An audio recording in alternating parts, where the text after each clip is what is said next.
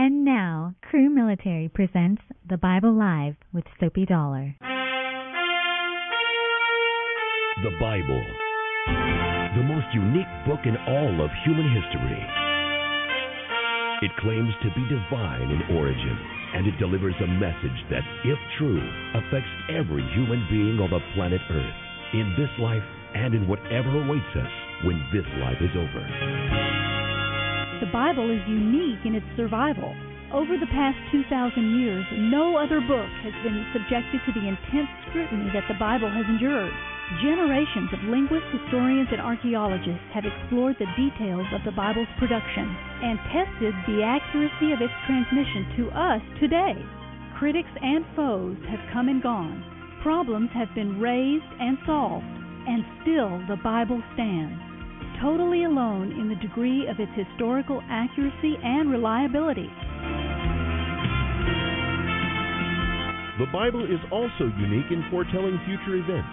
The Old Testament alone contains over 2,000 specific predictions about people, cities, nations, and empires. Predictions made hundreds of years before being perfectly fulfilled in history. The Bible is unique in its influence. It's been called the fountainhead of Western civilization and is by far the most quoted text in America's founding documents. Millions of men, women, and children from every station and walk of life have felt the liberating, redeeming power of this book of books, and their changed lives have changed the world and the course of history. The Bible Live with Soapy Dollar is your opportunity to hear this unique book, the entire Bible, every year. Now, here's the host of the Bible Live, Soapy Dollar. Thank you, Kevin, for getting us on the air tonight, and thank you, folks, for joining with us for the Bible Live broadcast. We're going to pick up tonight at 1 Kings chapter 10. Now, we are getting deep into the time, the reign of King Solomon of Israel. There was King Saul in 1,050 years before Christ, following, remember, the time of the judges. Samuel was the one who anointed Saul to be king. There were many warnings about a king, about a strong central statist government, that in the minds of people that this would replace God. This was a great danger, that they would stop depending upon God and start depending upon government, upon this powerful individual, the king. And yet they wanted to be like other nations. Remember, that was also a problem because Israel was never called to be like other nations. They were to set the pace. They were to be a God-centered society, loving God and serving God. We're talking about a people who believed in God and trusted God and walked with God and let their relationship with God govern and guide them in their relationships with each other and with the world around them. That was what they were called to, and that's what we're called to today as well as God's people. Saul was chosen as king in 1050 BC. David came in 1010, that's 40 years later. David at least had the vision of God's unique calling for the people of Israel and for the whole world, and he was willing to walk by faith in that. Even though he did so imperfectly, his heart was right there.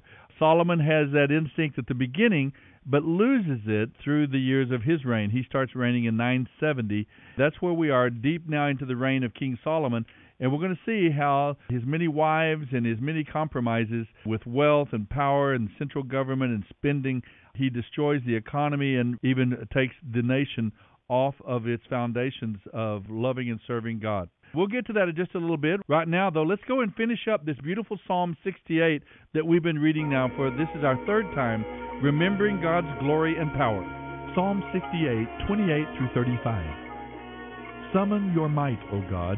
Display your power, O God, as you have in the past. The kings of the earth are bringing tribute to your temple in Jerusalem. Rebuke these enemy nations, these wild animals lurking in the reeds, this herd of bulls among the weaker calves. Humble those who demand tribute from us. Scatter the nations that delight in war. Let Egypt come with gifts of precious metals. Let Ethiopia bow in submission to God. Sing to God, you kingdoms of the earth. Sing praises to the Lord. Sing to the one who rides across the ancient heavens, his mighty voice thundering from the sky. Tell everyone about God's power. His majesty shines down on Israel. His strength is mighty in the heavens. God is awesome in his sanctuary. The God of Israel gives power and strength to his people. Praise be to God. End of reading Psalm 68, 28 through 35. You are all I need when I'm surrounded. You are all I need if I'm by myself. Oh, you fill me with This is the Bible Live with Soapy Dollar. everything else. Oh, you are all I need when I'm surrounded. You are all I need if I'm by myself. You fill me when I'm empty. There's nothing else. You're all I need. Yeah, that's the spirit. That's the right attitude. That's what God is looking for. A broken, humble, contrite spirit, willing to admit our need for God and willing to admire, worship, desire to know Him as our God. He is the object of our affection. That is fundamentally the message of the entire Bible, the key to knowing God. It's not religiosity. It's not joining this church or that church. It's not spiritual or religious ritual. It's a heart attitude of humility and brokenness and desire toward the Lord. It's a heart attitude of being willing to trust Him and to humble ourselves and to understand that we need God.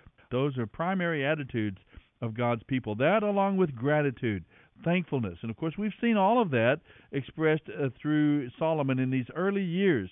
And we're going to continue tonight to watch the extent of Solomon's wealth, Solomon's splendor, Solomon's fame, but he compromises his faith, and we're going to see the cracks in the facade, the beginnings of the downfall of Solomon and of the nation as the nation divides after his death. Let's go now to our reading from the book of 1 Kings on the Bible Life. 1 Kings 10:1 through 12:33. 1 Kings 10. When the queen of Sheba heard of Solomon's reputation, which brought honor to the name of the Lord, she came to test him with hard questions. She arrived in Jerusalem with a large group of attendants and a great caravan of camels loaded with spices, huge quantities of gold and precious jewels. When she met with Solomon, they talked about everything she had on her mind. Solomon answered all her questions. Nothing was too hard for the king to explain to her. When the queen of Sheba realized how wise Solomon was, and when she saw the palace he had built, she was breathless. She was also amazed at the food on his tables, the organization of his officials and their splendid clothing, the cupbearers and their robes, and the burnt offerings Solomon made at the temple of the Lord. She exclaimed to the king, "Everything I heard in my country about your achievements and wisdom is true. I didn't believe it until I arrived here and saw it with my own eyes. Truly, I had not heard the half of it. Your wisdom and prosperity are far greater than what I was told. How happy these people must be. What a privilege for your officials to stand here day after day listening to your wisdom. The Lord your God is great indeed. He delights in you and has placed you on the throne of Israel. Because the Lord loves Israel with an eternal love, He has made you king so you can rule with justice and righteousness." Then she gave the king a gift of 9,000 pounds of gold and great quantities of spices and precious jewels. Never again were so many spices brought in as those the queen of Sheba gave to Solomon. When Hiram's ships brought gold from Ophir, they also brought rich cargoes of almug wood and precious jewels. The king used the almug wood to make railings for the temple of the Lord and the royal palace, and to construct harps and lyres for the musicians. Never before or since has there been such a supply of beautiful almug wood.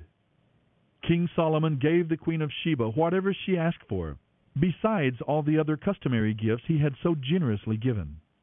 Then she and all her attendants left and returned to their own land. Each year Solomon received about 25 tons of gold. This did not include the additional revenue he received from merchants and traders, all the kings of Arabia and the governors of the land. King Solomon made 200 large shields of hammered gold, each containing over 15 pounds of gold. He also made 300 smaller shields of hammered gold, each containing nearly 4 pounds of gold. The king placed these shields in the palace of the forest of Lebanon. Then the king made a huge ivory throne and overlaid it with pure gold. The throne had 6 steps and a rounded back. On both sides of the seat were armrests, with the figure of a lion standing on each side of the throne. Solomon made 12 other lion figures, one standing on each end of each of the 6 steps. No other throne in all the world could be compared with it. All of King Solomon's drinking cups were solid gold, as were all the utensils in the palace of the forest of Lebanon. They were not made of silver, because silver was considered of little value in Solomon's day. The king had a fleet of trading ships that sailed with Hiram's fleet. Once every 3 years the ships returned, loaded down with gold, silver, ivory, apes, and peacocks. So King Solomon became richer and wiser than any other king in all the earth. People from every nation came to visit him and to hear the wisdom God had given him. Year after year, everyone who came to visit him brought him gifts of silver and gold, clothing, weapons, spices, horses, and mules. Solomon built up a huge force of chariots and horses. He had 1,400 chariots and 12,000 horses. He stationed many of them in the chariot cities, and some near him in Jerusalem. The king made silver as plentiful in Jerusalem as stones, and valuable cedar wood was as common as the sycamore wood that grows in the foothills of Judah. Solomon's horses were imported from Egypt and from Cilicia. The king's traders acquired them from Cilicia at the standard price. At that time, Egyptian chariots delivered to Jerusalem could be purchased for 600 pieces of silver, and horses could be bought for 150 pieces of silver. Many of these were then resold to the kings of the Hittites and the kings of Aram. This is the Bible Live with Soapy Dollar. 1 Kings 11. Now King Solomon loved many foreign women. Besides Pharaoh's daughter, he married women from Moab, Ammon, Edom, Sidon, and from among the Hittites. The Lord had clearly instructed his people not to intermarry with those nations, because the women they married would lead them to worship their gods. Yet Solomon insisted on loving them anyway. He had 700 wives and 300 concubines, and sure enough, they led his heart away from the Lord. In Solomon's old age, they turned his heart to worship their gods instead of trusting only in the Lord his God, as his father David had done. Solomon worshipped Ashtoreth, the goddess of the Sidonians, and Molech, the detestable god of the Ammonites. Thus Solomon did what was evil in the Lord's sight. He refused to follow the Lord completely as his father David had done. On the Mount of Olives east of Jerusalem, he even built a shrine for Chemosh, the detestable god of Moab, and another for Molech, the detestable god of the Ammonites. Solomon built such shrines for all his foreign wives to use for burning incense and sacrificing to their gods. The Lord was very angry with Solomon, for his heart had turned away from the Lord the God of Israel, who had appeared to him twice. He had warned Solomon specifically about worshiping other gods, but Solomon did not listen to the Lord's command. So now the Lord said to him, "Since you have not kept my covenant and have disobeyed my laws, I will surely tear the kingdom away from you and give it to one of your servants. But for the sake of your father David, I will not do this while you are still alive. I will take the kingdom away from your son, and even so I will let him be king of one tribe, for the sake of my servant David, and for the sake of Jerusalem, my chosen city." Then the Lord raised up Hadad the Edomite, a member of Edom's royal family, to be an enemy against Solomon. Years before, David had gone to Edom with Joab, his army commander, to bury some Israelites who had died in battle. While there, the Israelite army had killed nearly every male in Edom. Joab and the army had stayed there for 6 months, killing them. But Hadad and a few of his father's royal officials had fled. Hadad was a very small child at the time. They escaped from Midian and went to Paran, where others joined them. Then they traveled to Egypt and went to Pharaoh, who gave them a home, food, and some land. Pharaoh grew very fond of Hadad, and he gave him a wife, the sister of Queen Tahpenes. She bore him a son, Genubath, who was brought up in Pharaoh's palace among Pharaoh's own sons. When the news reached Hadad in Egypt that David and his commander Joab were both dead, he said to Pharaoh, "Let me return to my own country." "Why?" Pharaoh asked him. "What do you lack here? How have we disappointed you that you want to go home?" "Nothing is wrong," he replied, "but even so, I must return home." God also raised up Rezon, son of Eliada, to be an enemy against Solomon. Rezon had fled from his master, King Hadadezer of Zobah, and had become the leader of a gang of rebels. After David conquered Hadadezer, Rezon and his men fled to Damascus, where he became king. Rezon was Israel's bitter enemy for the rest of Solomon's reign, and he made trouble just as Hadad did. Rezon hated Israel intensely and continued to reign in Aram. Another rebel leader was Jeroboam, son of Nebat, one of Solomon's own officials. He came from the city of Zeradah in Ephraim, and his mother was Zeruiah, a widow. This is the story behind his rebellion. Solomon was rebuilding the Millo and repairing the walls of the city of his father David. Jeroboam was a very capable young man, and when Solomon saw how industrious he was, he put him in charge of the labor force from the tribes of Ephraim and Manasseh. One day, as Jeroboam was leaving Jerusalem, the prophet Ahijah from Shiloh met him on the road, wearing a new cloak. The two of them were alone in a field, and Ahijah took the new cloak he was wearing and tore it into 12 pieces. Then he said to Jeroboam, "Take 10 of these pieces, for this is what the Lord, the God of Israel, says. I am about to tear the kingdom from the hand of Solomon, and I will give 10 of the tribes to you.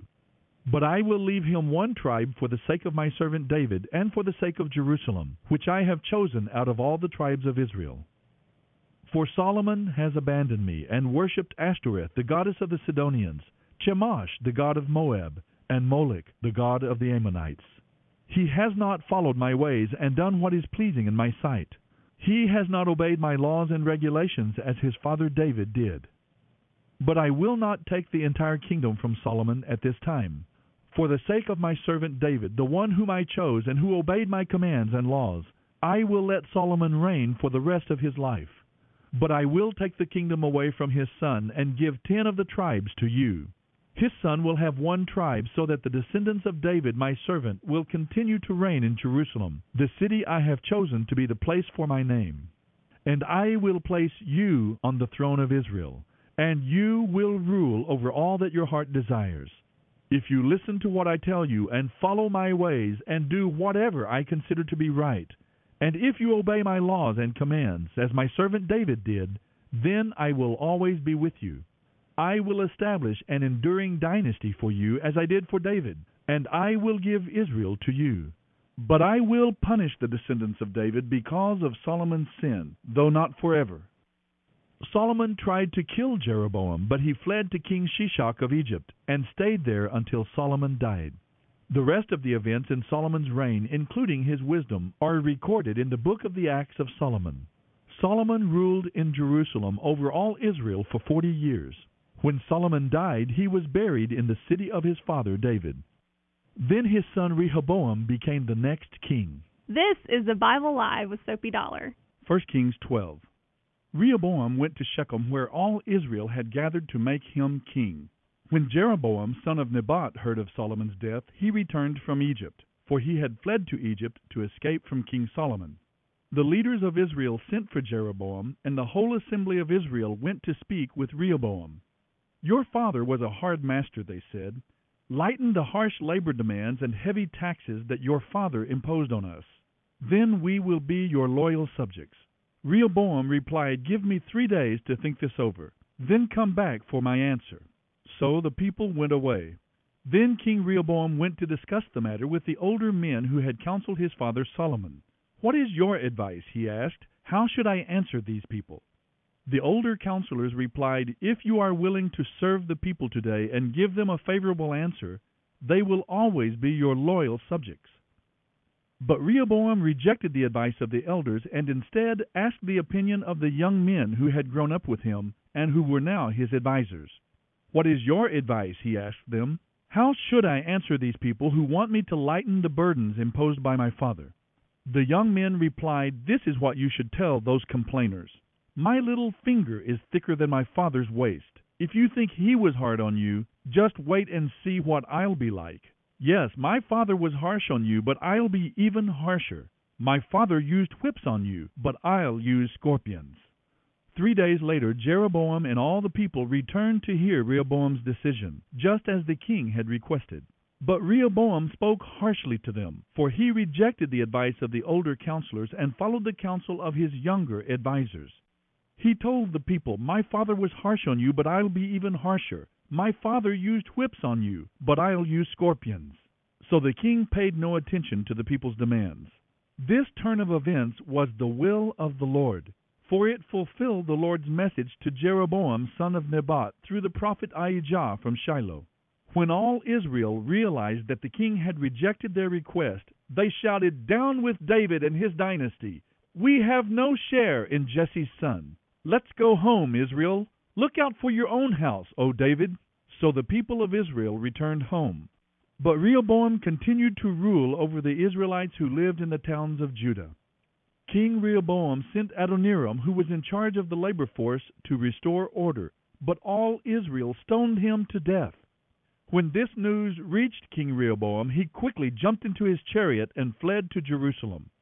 The northern tribes of Israel have refused to be ruled by a descendant of David to this day. When the people of Israel learned of Jeroboam's return from Egypt, they called an assembly and made him king over all Israel. So only the tribe of Judah remained loyal to the family of David. When Rehoboam arrived at Jerusalem, he mobilized the armies of Judah and Benjamin, 180,000 select troops, to fight against the army of Israel and to restore the kingdom to himself. But God said to Shemaiah, the man of God, "Say to Rehoboam, son of Solomon, king of Judah, and to all the people of Judah and Benjamin, this is what the Lord says. Do not fight against your relatives, the Israelites. Go back home, for what has happened is my doing." So they obeyed the message of the Lord and went home, as the Lord had commanded. Jeroboam then built up the city of Shechem in the hill country of Ephraim, and it became his capital. Later he went and built up the town of Peniel. Jeroboam thought to himself, "Unless I am careful, the kingdom will return to the dynasty of David. When they go to Jerusalem to offer sacrifices at the temple of the Lord, they will again give their allegiance to King Rehoboam of Judah. They will kill me and make him their king instead." So on the advice of his counselors, the king made 2 gold calves. He said to the people, "It is too much trouble for you to worship in Jerusalem. O Israel, these are the gods who brought you out of Egypt." He placed these calf idols at the southern and northern ends of Israel, in Bethel and in Dan. This became a great sin, for the people worshipped them, traveling even as far as Dan. Jeroboam built shrines at the pagan high places and ordained priests from the rank and file of the people, those who were not from the priestly tribe of Levi. Jeroboam also instituted a religious festival in Bethel, held on a day in mid-autumn, similar to the annual Festival of Shelters in Judah. There at Bethel he himself offered sacrifices to the calves he had made, and it was at Bethel that he appointed priests for the pagan shrines he had made. So on the appointed day in mid-autumn, a day that he himself had designated, Jeroboam offered sacrifices on the altar at Bethel. He instituted a religious festival for Israel, and he went up to the altar to burn incense. End of reading 1 Kings 10:1 through 12:33. Breathe on me, breath of God. Bring my life close to your spirit. And breathe on me. Breathe on me, breath of God. All right. Wonderful passage tonight. Not wonderful in the sense of beautiful and everything's going well, because the plates are beginning to spin out of control. I noticed one thing in all of the listing of his greatness. Everything was all about Solomon, his wisdom, his riches, his intelligence, his palace, his buildings. I don't know if I'm imagining that in the passage or not, but everything seemed to be centered around him. Of course, he gathered the Proverbs. There's a lot that could be said good. The Song of Solomon, that was early in his reign, his early wedding. But then 700 wives, 300 concubines, all of this comes toward the end of his reign. It seems very clear that Solomon moved away from his commitment to the God of Abraham, Isaac, and Jacob. He moved away from the God of Israel, led by his wives, influenced by these many wives, and his international influences. He led into the worship of false gods and so on. It seems almost impossible, but so many things then seem impossible when we look at the experiences of Israel in the Old Testament. But it's very human. When we scratch beneath the surface, we find out that there is that same spirit, the same potential is within each one of us. The same potential is within the people of God here in this country. In the 21st century, we still are perfectly capable of abandoning our worship of the true and living God and seeking after other gods and other idols. We can do the very same. Whether it's a personal application to our individual lives so that we'll remain faithful to God and walk with Him, and how easily we can be distracted through friendships, through wrong relationships, as Solomon was distracted away from following the true and living God by these women, these many, many women involved in his life. And women can be distracted from following the Lord by men. As they say, bad company can spoil good morals. Our friendships and our relationships do matter in our lives, and they can draw us away from God. Now, Jeroboam makes a big mistake at the very beginning with the 10 tribes in the north. He leads them into idolatry, putting these 2 gold calves up there so that the people wouldn't go down to Jerusalem to worship. Jeroboam was trying to distract the people away from worshiping the true and living God.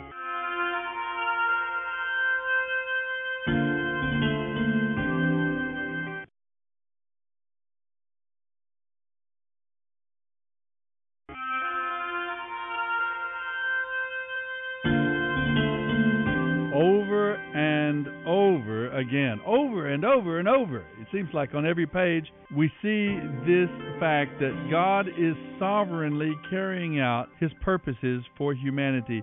God is carrying out His plan. He is drawing out a people for Himself. This history that we're reading now about Saul and David and Solomon and the kings of Israel, this is all part of the bigger plan of redemption for humanity. And yet it has implications, specific implications, in the times in which they lived as well. God is doing His thing. He is drawing out His people. He is transforming their lives, blessing and enriching their lives, and using them in the redemptive process.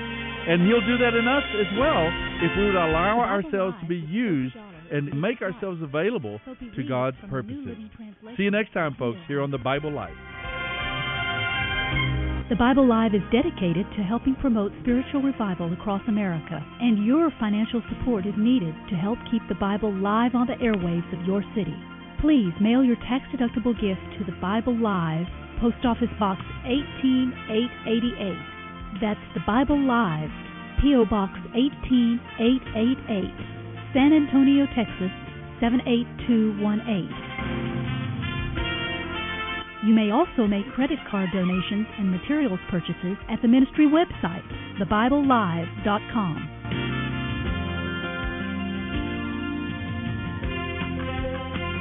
Now don't forget, join us each weekday at this time and on this station for The Bible Live with Soapy Dollar. Start today, and in 1 year's time we will read and respond together to the entire Bible.